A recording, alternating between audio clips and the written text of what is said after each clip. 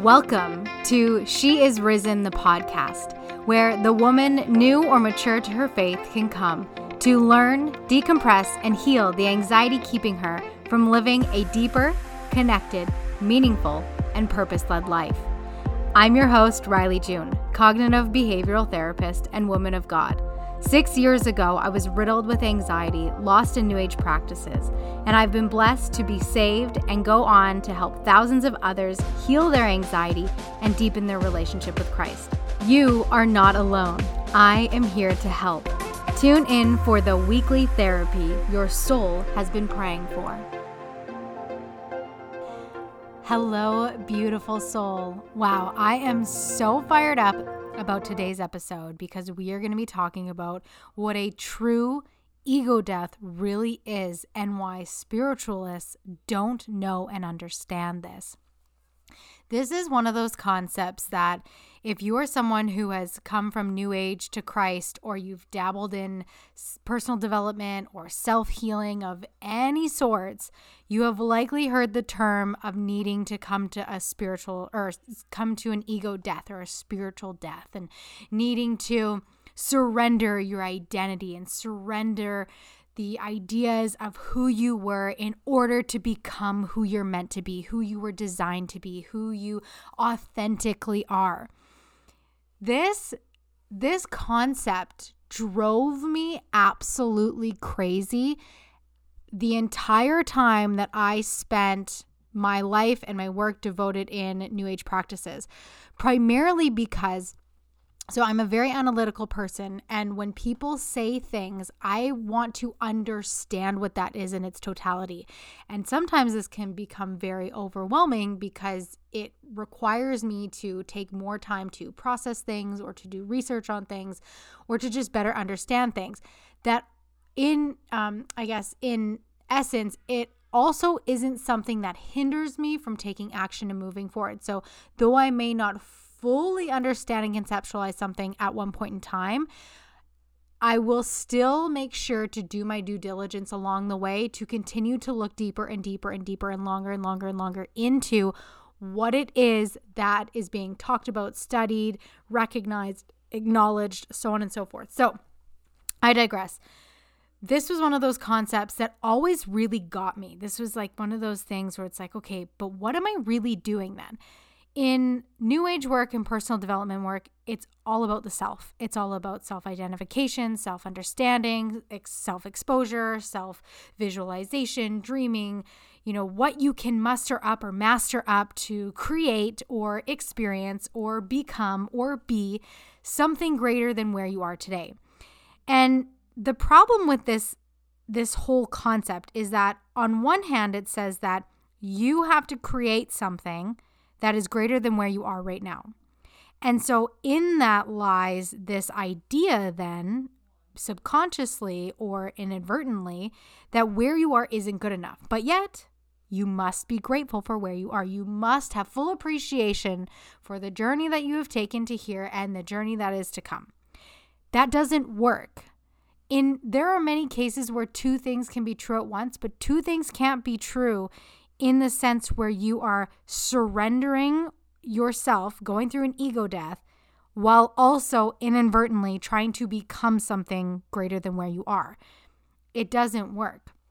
And that always really drove me crazy. And it was actually one of the tipping points that made me start to take the question of what is the root of this. So when we do trauma work, it's what is the root of that trauma? What is the root of that experience? Okay, you have this behavior, you have this pattern, you're lashing out at your kids and you don't know why. What is the root of it? Let's go deeper. Let's look further.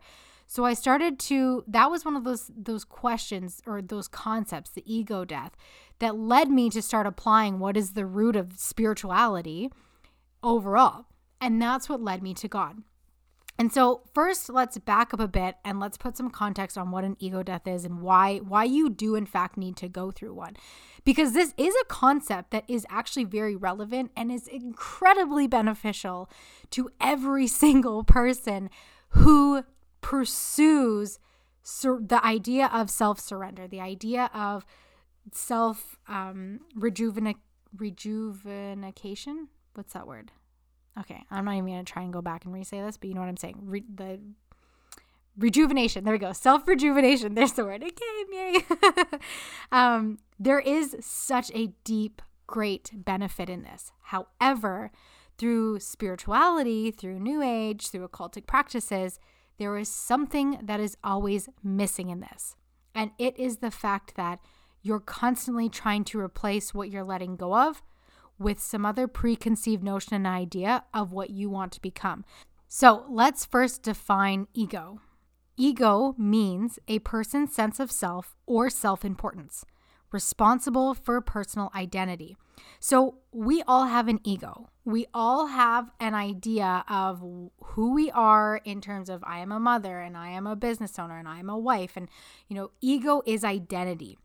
It is also another layer of ego is the awareness of yourself, a person's sense of self. So your sense of who you are.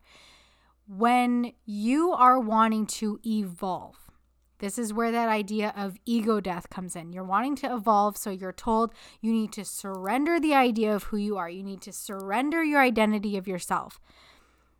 If you're surrendering your identity of yourself, and by the way, that means all of it, everything, right? Surrender isn't just, I'm only surrendering my finances. Okay, now you're only surrendering a part. I'm only surrendering this one problem. I'm giving this one problem up to God. I'm giving this one problem up to this goddess, card, deity, spirits, whatever, warlock thing, whatever. I'm giving this one part up to fill in the blank. Okay, you're only surrendering a part of yourself. If you want to surrender as a whole, you need to surrender your entire self. Spiritualists don't understand this. At one point, I didn't understand this. I assumed, I was taught, I thought that when you surrender, it's about giving up parts and pieces. I have this problem, I'm surrendering the outcome. I have this issue, I'm surrendering the course of action. I have this circumstance, I'm surrendering, so on and so forth. I have this trauma, I'm surrendering the pain, right? You can't surrender parts of you if you want a full transformation. And in hindsight, I look back and I think, no wonder myself, many of my clients, and so many other people I was involved with in these communities struggled constantly feeling like, and you'll likely resonate with this, constantly feeling like that healing was great, but now you need another one. That reading was great, but now you're going to check in a couple months. That method, modality, tool that you learned was extremely helpful, but now I need to know more. This thing that was this event, this retreat, this meditation was great, but now it's not, like, there was something not fulfilling in it. And so you're going only giving parts of you. And so I'm involved with so many people in this. I myself doing this. My clients are practicing in this. And it's no wonder that the full transformation, the full mind, heart, body, and soul transformation didn't come, because everyone, myself included, was only giving up parts. That's a control mechanism. That's a scarcity mechanism. That's a safety mechanism. Spiritualists don't understand this because they haven't allowed themselves to surrender their full identity to something greater than themselves. They're only, and you were only, and I was only surrendering parts of my identity to myself, right? You can fill in the universe. I'm surrendering myself to the universe. I was surrendering myself to the universe. You're only surrendering parts of you to also an inanimate object. How is that inanimate object, the universe, supposed to fulfill you with something greater when it has a programmed purpose? It's not a creator. It's not a destroyer. It's not a designer. It is a switch in a grand design of a greater mechanism. So it's not pulling the strings. The universe isn't pulling the strings. So going through an ego death is extremely valuable because it allows you to let go, by definition, if you're willing to let all of it go, to surrender to something greater than you. But it has to be greater than you because you as a person are always, there's no exception to this. You are always limited to your own understanding at any given time based on the knowledge you have, what you're exposed to, whatever you are or are not learning, and like your immediate environment. You're always limited to that. In personal development, you're told to get out of your comfort zones, get out of your regular environments, shake up your routines, do something different, learn something greater. And that is incredibly valuable and important, but you will always still be limited to the exposures of what you have. And so when you want a full transformation, you can get in part transformation. You can get like small pieces of transformation. If you want to evolve your financial experiences, you hire somebody to help you with that, or you go and you read more books on finances, or you go and be a part of mentorships or programs or seminars that are all about finances, or you plug into YouTube videos or podcasts. You're going to get a partial transformation. If you want to be a more present patient mom, maybe you consume more books on parenting, or you listen to people who seemingly have it all together, which, by the way, any mom out there right now listening who is wanting to be a more present patient mom with their kids and just, have that sense of self again. Maybe you've lost it. You're in the newborn stages. You're in the 0 to 5 year stages, or maybe your kids are growing up. They're in their early teen years or late teen years, and you feel like you've lost yourself. You don't have a sense of identity, right? Regardless of where you are, no mother that you are listening to, no top-notch psychologist that you are listening to has it all figured out. They are just as much always limited to their own experiences and exposures, just as you are. Sure, they may know more in that area than you, but they only will experience a full personal self transformation when you can learn to surrender the entirety of who you are to a understanding greater than your own. This is so far beyond logic. So if some of you are like, hey, where is she going with this? What is she talking about? I'm kind of feeling lost. Bear with me. I'm going to break this down very clearly for you, but I have to go a little bit higher level to dial it back and carry you through. A full surrender. You're not just surrendering parts of you. You're surrendering the pain that you have carried. You are surrendering the hate and the disdain and the anger that you have towards those who have hurt you. You are surrendering the shame and the guilt and the unworthiness and all the things that you never want to admit that you have done or you have thought about yourself or others. You want to surrender all of that. You want to surrender the bad habits to drinking wine to try and cope with a stressful day. You want to surrender the addiction to marijuana. You want to surrender whatever problems that you are instigating or not instigating but are a part of. You want to surrender the discomfort and the envy and the jealousy and the overwhelm that you have towards your spouse or somebody else in your life. You want to surrender the annoyance and frustration that you genuinely do have towards your kids, but you pretend that you don't because you love them and they're your babies, and how could you think that? But yet it's there and you're annoyed by them, and it's a constant battle you're having every day. You want to surrender all of this. You want to surrender to the idea, to the hope that there is a greater future for you, that there is a greater outcome for you, that there actually does exist a version of you who is financially stable and secure and even thriving. There's a version of you who is healthy and stays on track and has good routines and is confident. You want to surrender to the idea and the hope that you are a present patient mom and you do learn better communication skills that do transfer over to your kids because you sit on the floor with them when they're having breakdowns instead of pulling your hair out and yelling at them. You want to surrender not only the pain, but also the hope. You need to do it to something that is greater than you, because if you do not, you are only always ever surrendering it to an understanding of your own limitation. And I don't know about you, but my God, He exists beyond all space and time. He has an understanding far greater than I could ever conceptualize. And I only ever want to plug into the highest, greatest, reverent point that exists in all of reality and non-reality.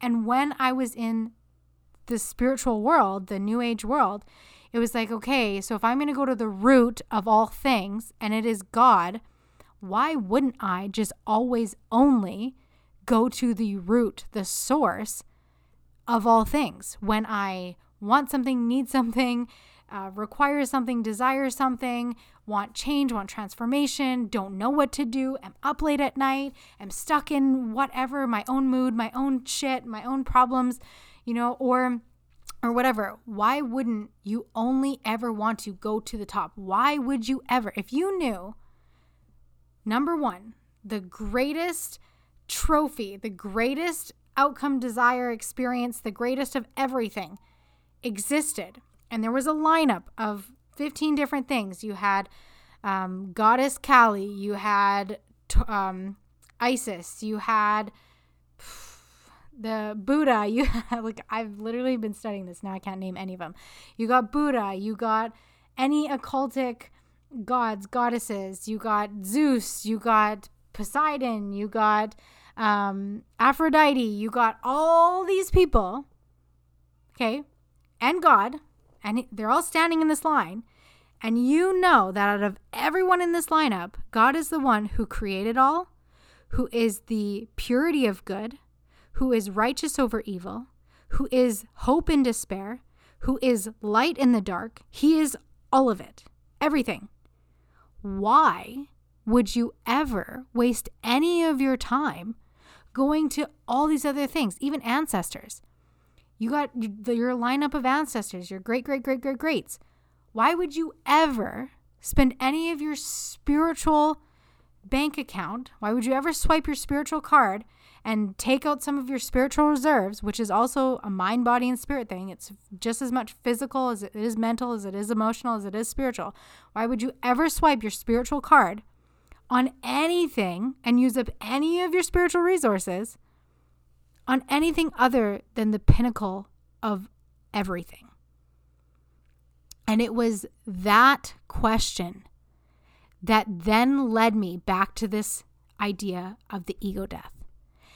Because when I turned to God, and it's so perfect because I got this question on one of my posts today, and it was essentially along the lines of, what was the turning point for you to flip from spirituality to this, just out of genuine curiosity? And this was it. It was the questioning of what is the root of all things. It's this concept of the ego death. And okay, in order to truly transform, we all want to transform. We all want to heal, right? If you're on a personal development journey, if you're on a healing journey, you've gained a sense of self-awareness. You realize, okay, I do these things poorly. I really don't manage this very well. I overreact in this way. This is my responses, and they definitely could improve. Here are things that I do want to do. And in order to do that, I need to kind of clear out and clean up and heal and work on some of this stuff, right? You're on a journey of doing that. And so the ego death comes into play, and I recognize this, and it's like, okay, so what is ego? A person's sense of self or self-importance, responsible for a personal identity. Okay, so I want to surrender my identity, and I'm going to swipe my spiritual bank card on the only one that has created all things that matter, that is good, pure, and holy. Okay, it is my responsibility now to surrender the idea of what I think I know about him, which, by the way, wasn't a whole lot. I knew some of the pinnacle stories, like the resurrection of Jesus, the communion, the 12 disciples, some of the major places that he went and did things like Jesus feeds the 5,000 and the healings of the lepers and the blind and the dead child and things like that, right? And the woman who touches his clothes. Like, I knew some of the pinnacle stories, but I knew of him. I knew of Jesus. I knew of God, but I didn't know them.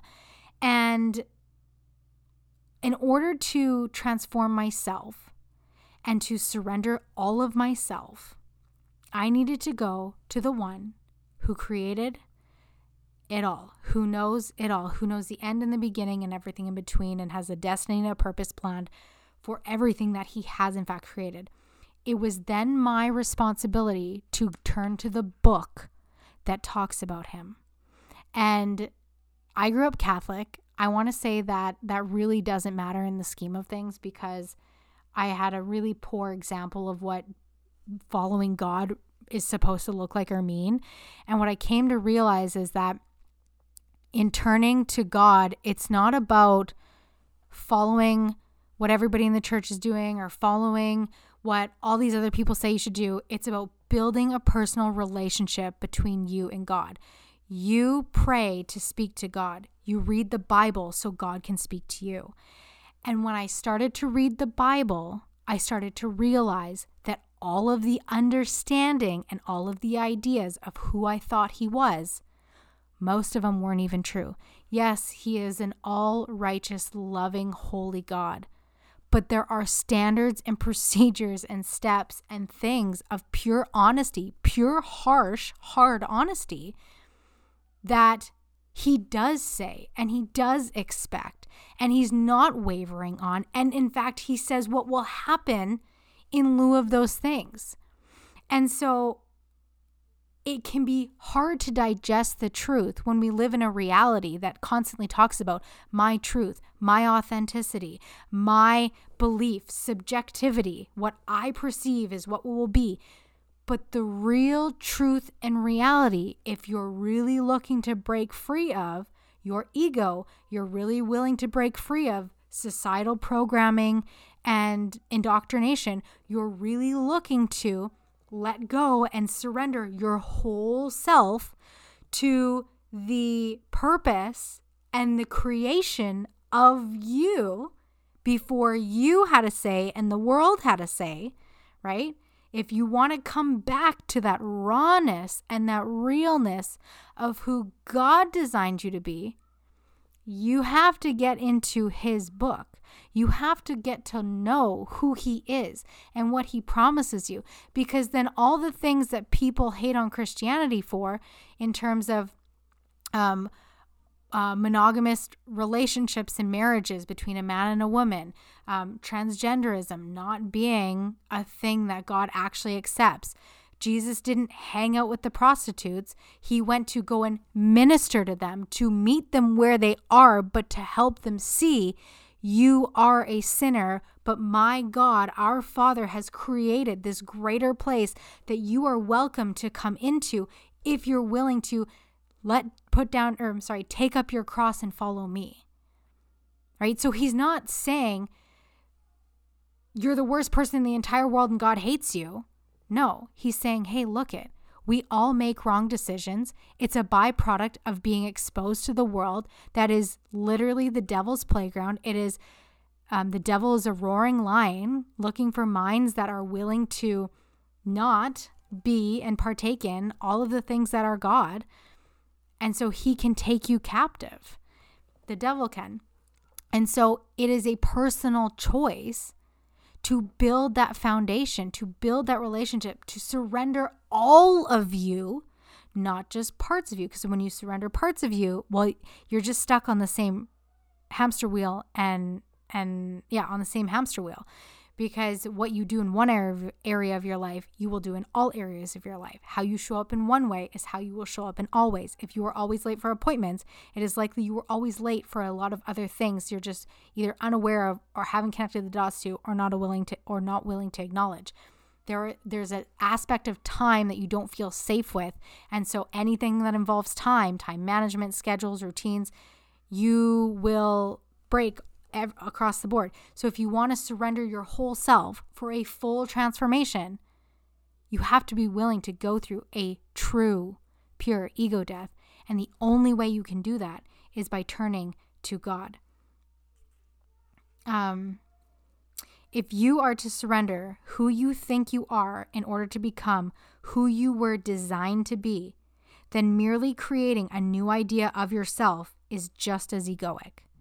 If you're going to surrender parts of you only to create a new identity of you, you create the identity, it's just as egoic. You're going to have to go through another ego death when that only plays out so far, as it is always only limited to what you're surrounded by and your exposures at any given time. And it's so incredible to know this. It's incredible to know this because it means that there truly is hope, and even better, that God does have a plan for you.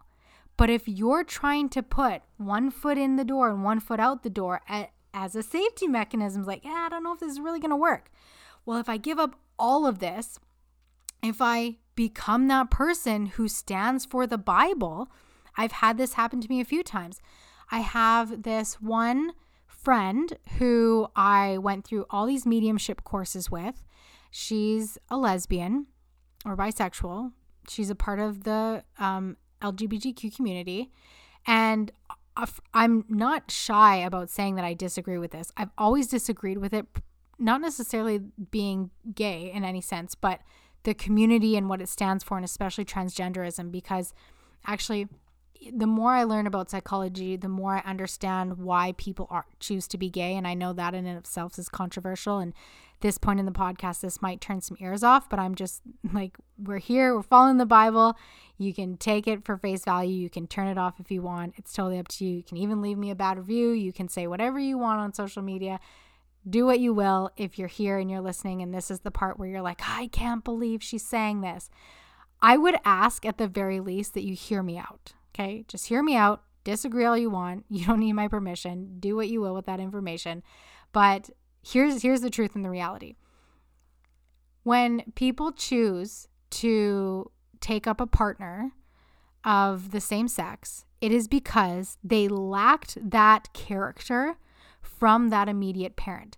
So for lesbians, oftentimes what they're seeking in a woman as a partner is a lack of is the nurturing and the care and the coddling that the mother was supposed to do when they were between 0 and 7 years old. And from the masculine, from the dominant side, their father likely lacked showing them the personal confidence, the male bonding connection, I don't really know how to like put this into particular words like that. I know for boys growing up, having like rough play with their dad is so vital to development. It helps male children push the barriers of the ideas of getting hurt and what that can look like, but also start to understand safe play. And though that might not sound like, or that might sound like, well, okay, but how is that relevant to male same-sex partnership? But it's the same thing that they lack in their partnership, or that they will then seek in another man. So just as there's stereotypically a more dominant lesbian than there is, and there's a softer one, the same thing's going to exist within the male dynamic. And depending upon who you are in that relationship, in that dynamic, it is going to be what you lacked in your early childhood development that you're then seeking in the partner. You either lacked it from dad, and so you will, and by the way, this also applies to heterosexual couples as well. What you seek in a partner is also what you lacked growing up. Now, for same-sex partners, I'm like, okay, I kind of went off track from the ego death, but we're going to do a little piece of education here because I went down this rabbit hole. From same-sex partners, they're going to have lacked the same thing. And I don't know, and psychology doesn't know, what the determining factor is. Actually, psychology tends to stay as far away from this as possible. But in highlight portions of where some psychologists have been brave enough to pursue trying to understand this, essentially what they seek is what they were missing. So when it comes to the transgender stuff, it is literally someone saying, who God designed me to be is not good enough. I know better. Imagine that. An all right, perfect God who creates everything for a very unique and specific purpose somehow gets you wrong. The person who wants to transition genders wrong. It's not possible. It's literally, figuratively, spiritually, even subjectively not possible. However, these communities and these ideas that are being pushed now on children today are saying that, like, you know better. but you don't. You can't. It's like trying to walk into a building and saying, hey, I know how to build this, but you've never taken a course in architecture. It's like walking into a painting studio with modeling clay, or walking into a modeling studio with modeling clay, and you're like, I know how to make this into a person. You can sure do the best that you can, but until you learn the technique and the skills and the knowledge and the wisdom and spend the time applying it, you'll never know. The God who created all things, like my God, he knows it all, the end and the beginning. So to assume that one, you know better than him is a fault in of itself. And then two, to assume that what he's done is wrong is subjecting you to so much despair, because now you're trapped in this paradigm where the only person who can fix, heal, and do better in your life is yourself. And the truth is that that's just not true. So I kind of got a little bit off track here. And anyways, I want to come back to this notion of just standing for the Bible. See, I don't say these things to offend people. And this episode was not meant to decompress the idea of why people choose to be with same-sex partners or why they choose to be transgender, though it does become relevant in context. Anyways, moving forward. So I have this friend, and she comes to me and she often will say things like, I believe in a God of my own understanding. I love you and I'm proud of you and I'm proud of everything that you've done, Riley, but I disagree with you. Here's the thing. You're not disagreeing with me. When I choose to stand for the Bible, when you choose to stand for the Bible, people aren't disagreeing with you. And that's something that comes with the ego death. When you have people-pleasing tendencies and you subscribe to God's word, one that is very controversial to our world, but is absolute truth, you can't take parts of the Bible, just like you can't surrender parts of you and expect a full transformation. You can't take parts of the Bible and say, this is true, but this is wrong. God said this, but I don't believe in that. Then you don't believe. So your transformation is going to be half-baked, if really even null and void.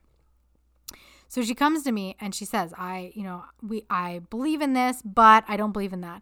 I believe in you, but I have my own understanding. And my response to her is always simply this. Listen, your quos that you have aren't with me. It's not about whether you believe this or greater or that over what I believe this or greater or that. That's not the problem. The problem is that when you're held up to truth, when you're held up to someone who stands for biblical truth, you're not triggered. She's not triggered by me. They're not going to be triggered by you. They're triggered by the Bible. The craziest part is that what they're triggered by most is such a minute portion. Like there's two lines in the whole Bible where God admonishes transgenderism. There is 2 lines, like 2 sentences in the entire Bible, I think it's 3, where God speaks against same-sex relationships. That's it. So 5, 6 lines in the entire Bible? It is such a minute portion of what he stands against. And the entire half of the Bible, the entire New Testament, and even the entire Old Testament, is about his promises, his fruits, his abundance, his grace, his mercy, his will, his creation, his glory. It's about joy. Jesus is joy. He sends Jesus for us to pay the ultimate fine for the things that we aren't strong enough to overcome, the temptations we're not willing to fall out of, or the temptations we trip and we slip on. I want to say 80% of the book is about good news. And so what people don't understand by skipping over, not getting into the word, even the ones who disagree the most with it, like my friend, she disagrees with it because it goes against her sin. It goes against what she's tempted with. And I also understand, by knowing her and understanding her trauma and doing what I do and knowing how to apply it, that what she's seeking in a partner is the nurturing and the love and the acceptance and the bond that she never got from her mom. And so if she only knew or was willing to get into the word, she would realize that it's not that God accepts her where she is, but he promises something so much greater if she's willing to surrender her entire idea of self to him and let him do the work on her. He will transform her. And this isn't a podcast where I'm not ragging on her. I'm just giving this as an example. You will be confronted by people who don't like a few sentences in the entire book, but they also haven't taken the time to get into it. I have family members who literally make a point every time we're together. It's this they're triggered by it. They're not triggered by me. And when I lived in the paradigm of pleasing people and making sure other people were comfortable to secure my own nervous system and to manage my own anxiety, I just had to mold or chameleon to them so that I didn't say something to set them off, so I didn't have to have certain conversations and so on and so forth. Now, when I'm around them, I don't have that need to do that anymore. I don't get this anxiety around people. I don't get this incessant I don't have people pleasing tendencies anymore. And it's not because I'm rude or bigoted or all these other things. It's simply just because I choose to develop my relationship with Jesus first, amongst and before anything else. And I'm not perfect. And I have so much work to do, great work that I'm excited to do, hard work that is going to be challenging to move through, but nonetheless willing. I build my relationship in that. So my heart, my mind, my energy, my ways, my words, my communication, my drives, my motives, my disciplines are all transformed in him. I surrender all of me to him. So people aren't triggered by you, by the way. They're triggered by what you're mirroring to them. Same goes for people who are not of faith. When other people are triggered by you, if you don't believe in God and you don't believe in Jesus, but you made it this far, thank you so much for listening. Thank you so much for being on this journey with me. For those who are not in faith, when you are around people and they're triggered by you, they're not triggered by you. They're triggered by what you're mirroring back to them. Maybe it's an aspect of confidence or something that they wish, they aspire, they desire to have, and you have it. Maybe it's the fact that you're willing to wear white shirts, or the fact that you don't care if you spill coffee on it and you go out anyways, or the fact that you wear sweatpants and a messy bun and you rock it, or that you get ready and get dressed and you do the damn thing and figure life out, right? Whatever it is. Maybe you stand up to your husband when he makes ignorant comments. Maybe your husband stands up to you when you make ignorant comments, and you have this back and forth conversation, but it's not a fight, and you just work it out and you make it work, and somebody else is triggered by that. There's a multitude. I go through a multitude of examples. I digress. When you surrender your whole self to him, you become transformed. There's no more bit and piecing you off to try and figure it out. There's no more 1 foot in and 1 foot out the door. Be all in for Jesus. Let that true ego death exist. And let me tell you, the amount of times in the last 3 months alone where I have had so much uncertainty, I didn't know how I was going to get through things. Anxiety came up, overwhelm came up, things happened, plans changed, unexpected stuff showed up that just was how did we get here? What is going on? Where is this coming from? Why is this happening?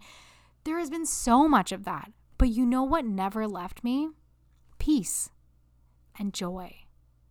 And my ability to catch myself when I'm overreacting. My ability to make different decisions when I have high anxiety. My ability to sit down and apologize to my kids if I yell at them for whatever reason. If it's just one of those days. Joy and peace never left me. And it's something that I only hope that you can finally experience by laying down all of you, all of who the world created you to be, all of who your parents programmed you to be, all of who the education system tried to mold you to be. All of these paradigms existed to create you, but at the essence of you was a true, pure design and creation and plan and purpose. But in order to access that, you have to be willing to let go of everything you think you know about yourself, about life, about how everything works, and let him show you. Even as a wife, I thought I knew what it meant to be a wife. And I don't know about you, but if you are a wife, you realize every year is very different, especially if you're in any form doing any type of personal development. Every single year is very different in every relationship. You are meant to grow and evolve together. So many people get so stuck in the muck of their relationships, either because they're not personally evolving or they're trapped in the past. And so in order to get out of all of that, you got to have something greater than you that you are turning to, submitting to, leaning on, a strength, a reverence, a courage that is being poured into you, that you are getting poured into through words that you can read, that you can meditate on, you can breathe in, you can pray up to. It's the most incredible experience, comparative to none. And it's that is the true ego death. That is the thing that spiritualists don't understand, don't know about, and don't know how to teach you, because they're constantly trapped in this hamster wheel, this self-savior complex of needing to be their next creation, needing to be their next best idea, needing to become this whole version of them. How many times do you hear, or have you been swept up into marketing where people say, come learn from me to become your authentic self. Come learn from me to become a whole you, a newly restored you, the real you. The real you only exists in the understanding and the knowledge and submission of the one who created you. And that's amazing news. That's the best news that you could possibly come to know, because then the answer is simple. The answer is simple. Here is how you do this. Here is how you fulfill this. Here is how you come to a true ego death, okay? It is through this. Okay. There's 5 steps, and it's quite simple. Here's what scripture says about surrendering to God.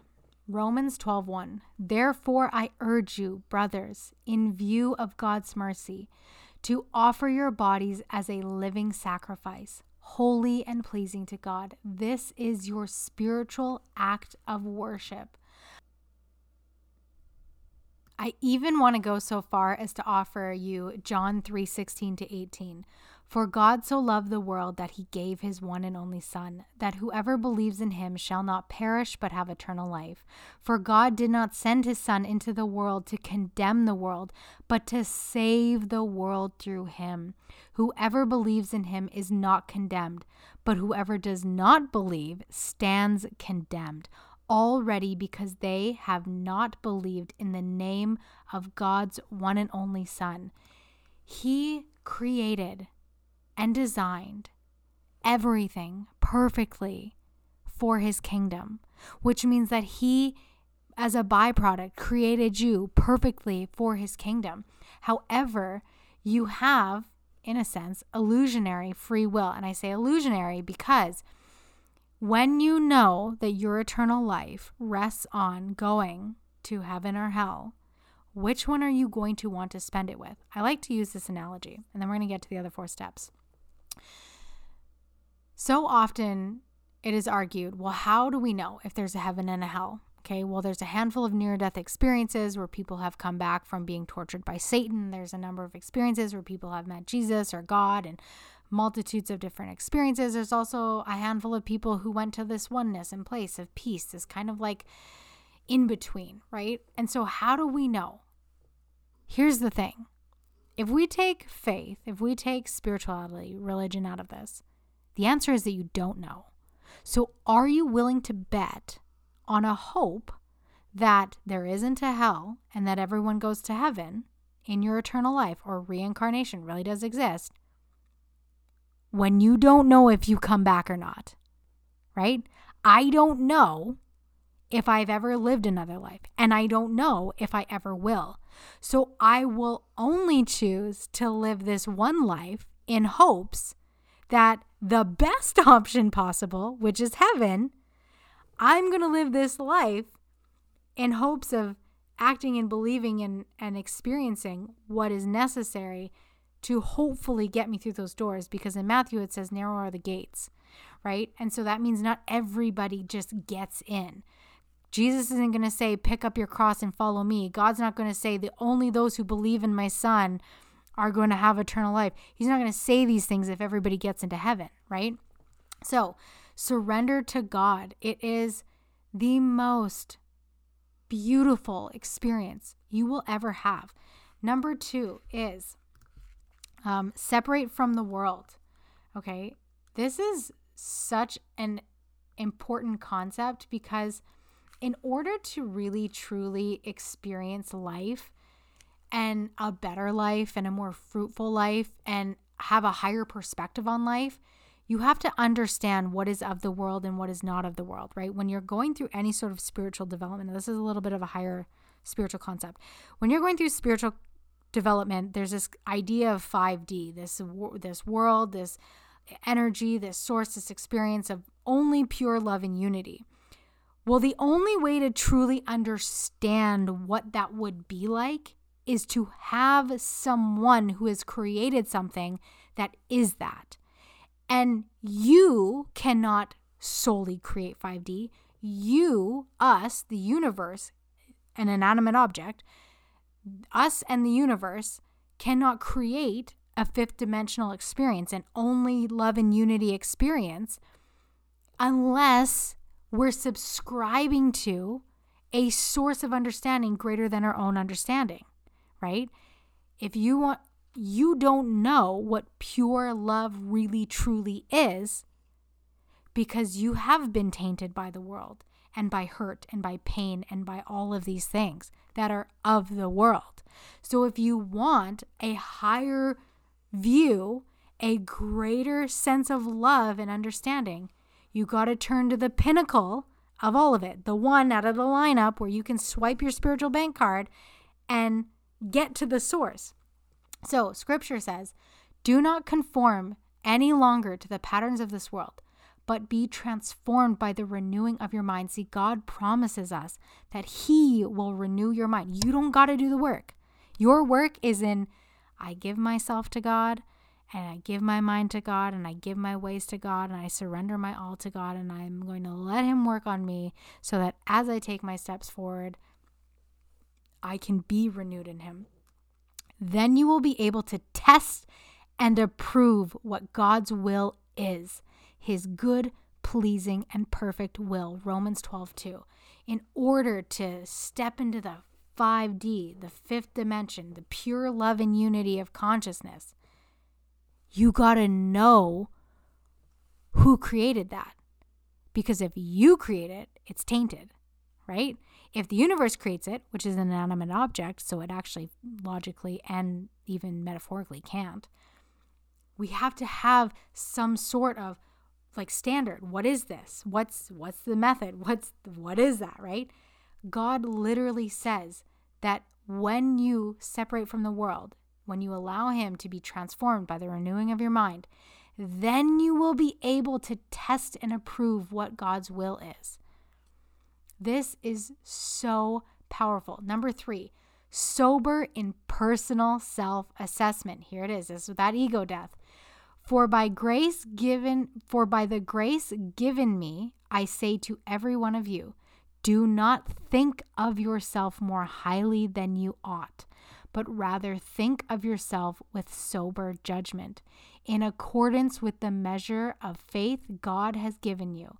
Just as each of us has one body with many members, and though these members do not all have the same function, your heart, your lungs, your arms, your hands, so in Christ We who are many form one body, and each member belongs to all the others. We all have a part to play in this. We have different gifts according to the grace given us. If a man's gift is prophesying, let him use it in proportion to his faith, which, by the way, if you're hooked on watching all these people prophesying in the Lord's name and the Holy Spirit's name, the only prophecy the Bible ever talks about us telling is of the second coming of Jesus and the kingdom of salvation. That's it. Everyone else is fortune telling, is using divination, all things that God rebukes. So, by the way, if you want a standard, it's going to be a whole nother episode. Anyways, if it is serving, let him serve. If it is teaching, let him teach. If it is encouraging, let him encourage. If it is contributing to the needs of others, let him give generously. If it is leadership, let him govern diligently. If it is showing mercy, let him do it cheerfully. Romans 12:3-8. Be sober in personal self-assessment. And how can you do that? How can you have a pure, holy, sober judgment of yourself? Well, you got to put it up to God, because here's the thing. I had a lot of personal self-assessment pieces of me, or a lot of pieces of me I wasn't willing to recognize. I wasn't wanting to put any time or attention or mind on. When I turned to God, binge eating, self-punishment in forms of exercise or overeating or starving myself, things I didn't think that was a problem. Being highly anxious, didn't think that was a problem. Drinking tons of coffee and wondering why I'm anxious and lashing out, I didn't think that was a problem. I didn't want to address those things. I didn't want to change those habits. God showed me through an honest lens, a sober lens, that these are problems. But they're also problems that He's going to help fix in me. He's going to help heal in me, that I don't have to get on the hamster wheel of learning more about eating disorders and learning more about self-punishment and learning more about self-sabotage and learning about all these. I didn't need to keep doing that anymore. I could lay all of me at His feet. All the guilt that I had over it, all the shame that I had over it, all the avoidance I had over that, all the reasons, maybe even justifiable reasons of why I did that, I could lay it all at His feet. And He was going to transform it in me if I'm willing to believe in all of Him, the totality of Him, and live my life according to His word. That doesn't make it easy. It doesn't mean I'm perfect. It doesn't mean you're going to be perfect in it. It doesn't mean I'm not going to trip and fall. It doesn't mean I'm not going to falter on temptations. I do. I have. I will. But He knows that. And it is only improved. In the 2.5 years of turning myself to Christ to where I am today, it has only improved. Okay? And it only will continue to. And not even for me. That's the best thing. You go through a real, true, pure ego death. It's no longer about you anymore. You surrender all of your idea of self to Him. And so everything I do is in furthering His will, which means that being a more present, patient mom is furthering His will. Giving more generously is furthering His will. Doing this podcast is furthering His will. Talking on social media about trauma and healing and Jesus is furthering His will. Course correcting and self-correcting myself and being disciplined, it's furthering His will. All of these things that I do and these changes that I'm making, they're furthering His will. Pre-portioning my food because I know I don't like eating or cooking food, right? Making sure there's healthy options, because otherwise I know that I default to making grilled cheese or not eating anything or drinking coffee. I know that having all these measures in place are all furthering His will. It's not even about me. And that's the greatest part. And the ego death is going to require you. Can you truly submit all of you and your needs and desires to someone else, to an authority greater than you? You do when you're driving your car and you go the speed limit. You're submitting to an authority greater than you, right? But we don't think of that because it's only a part. It's only a piece. But God calls all of you to the table. Can you do that? Will you do that? Today, give all of it. He already knows. All the things that you think that you've stuffed in the back of your subconscious closet or your past that nobody knows about yet, the things you say, the things you think, the things you do, the things you've done, thought, and experienced that you think nobody knows about, God already knows about that. He was literally walking with you through all of it. And you know what the best part is? He never judged you. He never judged you a single moment in all of those experiences, because he knows that one day you will stand before the throne and that will be your judgment day. That's it. That's going to be your day of judgment, is the day that you die and cross from death, hopefully, into life. But that is going to require you to believe in him, all of him, and what he says through his word. It's a beautiful, beautiful balance. So be sober in your personal self-assessment. Can you really, truly get honest with yourself? Number 4, serving in love. Love must be serene. Hate what is evil. Cling to what is good. Hate the ways of the world. You probably already do. But cling to what is good. Cling to God's word, because it will bring you peace of mind, regardless of what the elites or the deep state or the governments or the WFO, whatever the world organization is. You will have peace regardless of what they are doing. Be devoted to one another in brotherly love. Be friendly with every person.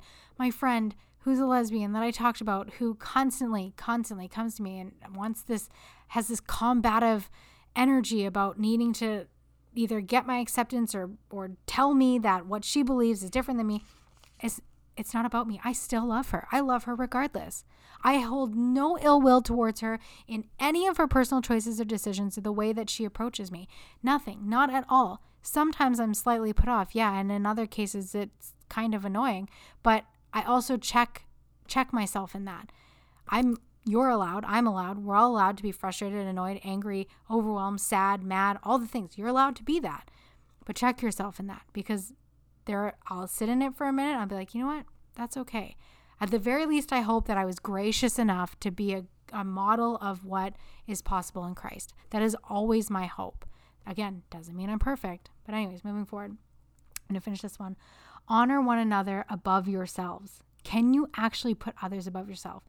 We think as moms that we do this with our children, that we put them above ourselves because we need to feed them and clean their clothes and make their beds and brush their hair and all these things.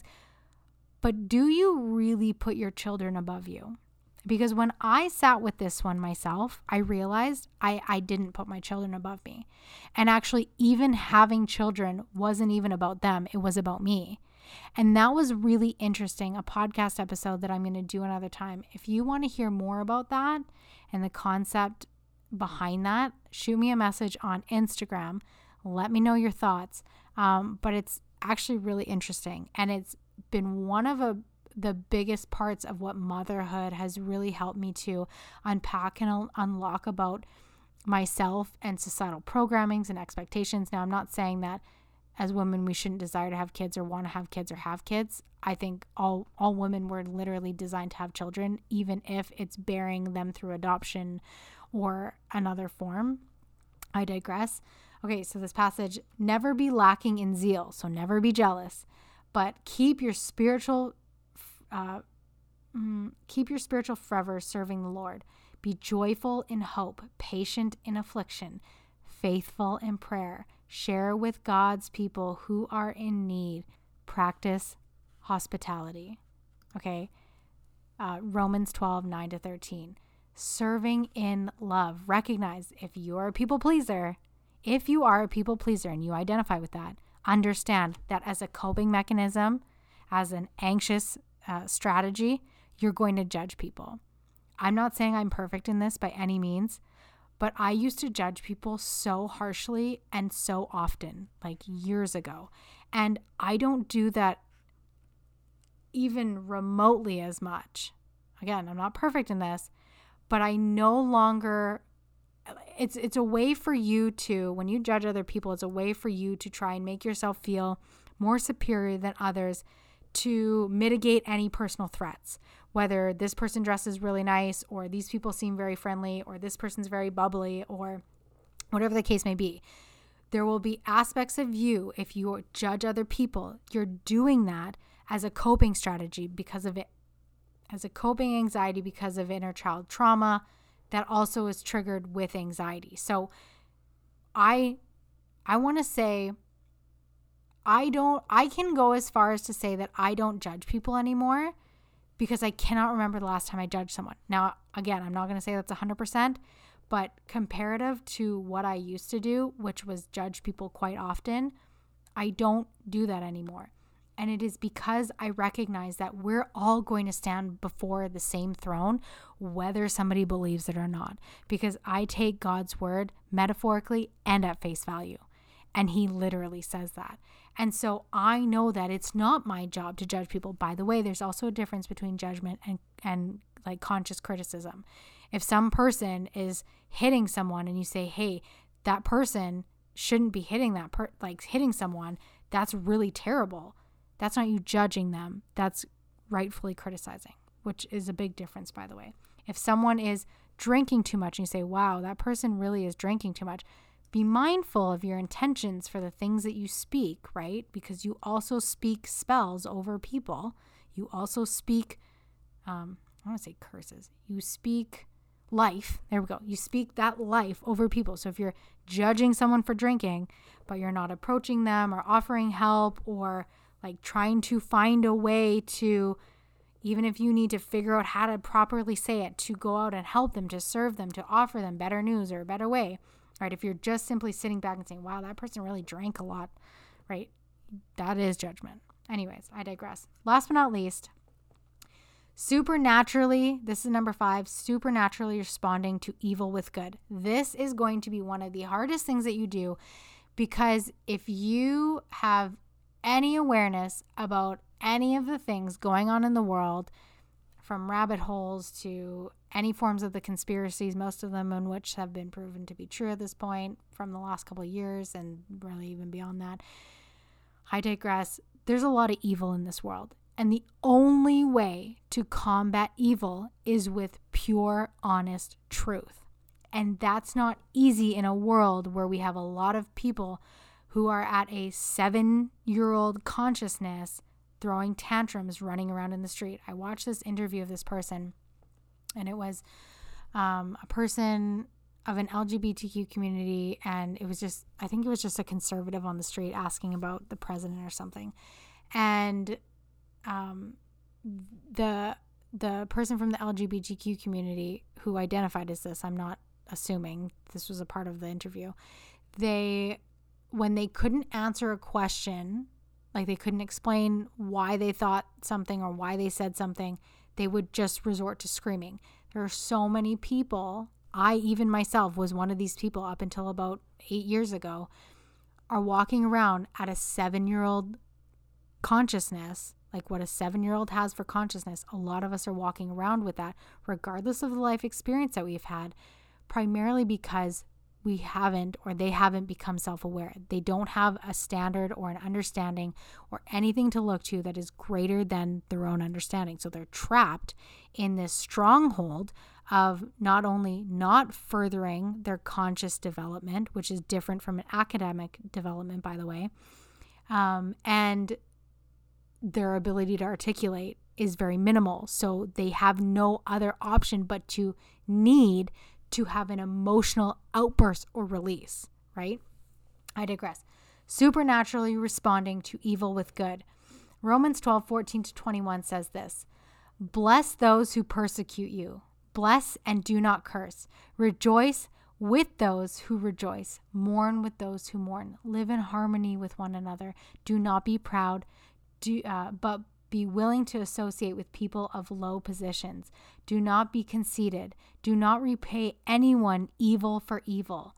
No, we're not getting our licks in anymore, guys. Like if you see people jumping in on something on the internet, you don't need to get your licks in. Do not repay anyone evil for evil.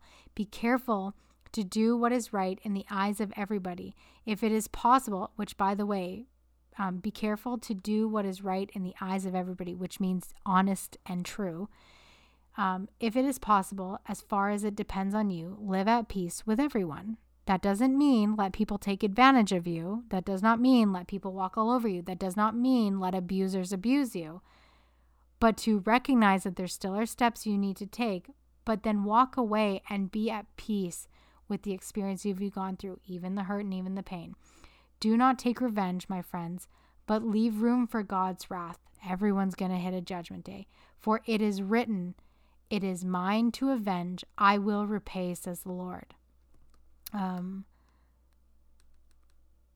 Okay, and then there's this little subsection. I'm assuming it's just they skipped a line, which now I'm going to go back and read. If your enemy is hungry, feed him. If he is thirsty, give him something to drink. In doing this, you will heap burning coals on his head. Do not be overcome by evil, but overcome evil with good. So, okay, yeah, that is relevant. So it's just like a context into what the paragraph we read before is really saying. So in everything you do, rejoice. When you are persecuted, recognize that it is one of the holiest things that you can experience to have any form of suffering, any form of persecution, just like Jesus did. Jesus stood pure, holy, and true, unsinful. He never sinned because he followed God's word. For you to adopt that, to adapt to that, to be transformed in that, and then to be persecuted for it, it is truly an honor to experience that. When my friend, and she's not the only one, there's a few, come to me, when my family members come to me and they have their quos with it and they need to say something to me with it, to know that I am being persecuted for believing in the whole totality of God's word, it is amazing. It is amazing to experience even a fraction of what Jesus went through when he did what he did for me, when he did what he did for you. To be able to endure even a minute fraction of that suffering. That's incredible. That's really, truly you having the opportunity to walk as Jesus walked, to walk a moment in his shoes. And in the Bible, it says that you will be persecuted for your faith, but to rejoice because it really is a holy honor. And so, my friend, if you are someone who has stuck it out this far, thank you for being here with me today. I really hope you learned something, you gathered something, you gained something. Most importantly, you're looking to want to further your understanding in your relationship with God, and in the word, it says the only way through him is through his son, through Jesus. To recognize what he did. It also says that the one who is appointed on the throne is Jesus. So Jesus is important in all this. And he flipped tables in the name of God. He didn't just walk around handing out hearts and flowers and smiles and say, peace be with you. No, he spoke truthfully and honestly and led frivolently in God's word. Confidently. You will build that confidence. You will build that patience. You will build that peace. You will build that joy that is unwavering when you go through the true ultimate ego death by submitting and handing over and surrendering all of you to the one who created you so that he can finally do his work in you. Think of it like this. You have let the enemy work through you and work on you up until this point. Now it is time to see what God can do through you and what his plan for you done through you is. But the only way you can do that is by giving all of you up to him. See, the devil doesn't need you to believe in the devil. He just needs you to not believe wholeheartedly in God, because then there's still room for him to do his work. The only name that can cast out demons is Jesus. So my friend, if you are struggling, if you have a weary heart, if you are overwhelmed with things in your day or your kids or yourself or your spouse or the world or your finances or grocery prices or gas prices or bills and payments and life and visions and goals and dreams in the future, bring it to him. Pray, praise him for all that he has done, all that he is doing, and all that he will do. Repent, ask for the forgiveness for the guilt and the shame that you do in fact carry, for the things, the skeletons that you carry in your closet you think nobody knows about but you carry so shamefully and so heavily. Repent, ask for forgiveness, and give it up to him. Ask. What are your asks? What are your desires? What are your needs? Bring it to his feet. And why? Ultimately, always yield. Yield to him, to his plan, to his vision, to his goal, to his destiny, to his kingdom. And my friend, you will experience a peace far beyond your own understanding. Far beyond anything that any modality or any tool or any god, goddess, or anything in between, outside of our one true righteous God, could ever offer you. No solace in a mother or a father or a child or anything. The true solace comes from him, and he will provide abundantly and fruitfully, maybe not necessarily in the way that you want and expect, but in a way greater than you could ever understand and perceive. I love you. I hope this was powerful for you today. I hope this really shaped what you needed to hear and helped you to deeper understand why you're stuck and why you're feeling overwhelmed in your life. Shoot me a message on Instagram. Let me know what your takeaway is. If you have a problem with this, a quo with this, a conflict with this episode, shoot me a message. Let's talk about it. I am open ears for everyone. I am never here judging anyone, by the way, just to say it again, reinforce that. And you're safe. You're safe. Your traumas, your problems, your challenges, they're safe with me. If you are feeling like you need the space to decompress, to share, to get something off your chest, I am here. And if it's a personal thing, I don't share that stuff out on social media, by the way. I do practice client confidentiality even in my DMs. So I love you. I hope you have a wonderful day, and I will see you again next week. I hope you enjoyed this episode and found the faith and encouragement you needed to rise up and conquer. I'm on a mission to impact 500,000 women with this work, and I need your help to do it. If you could leave a 5-star review and share this with a friend, I will be forever grateful. Remember, Jesus is the only name that can conquer all darkness, and it is up to you to choose him daily so that you can live a purpose-filled, Holy Spirit-led life too.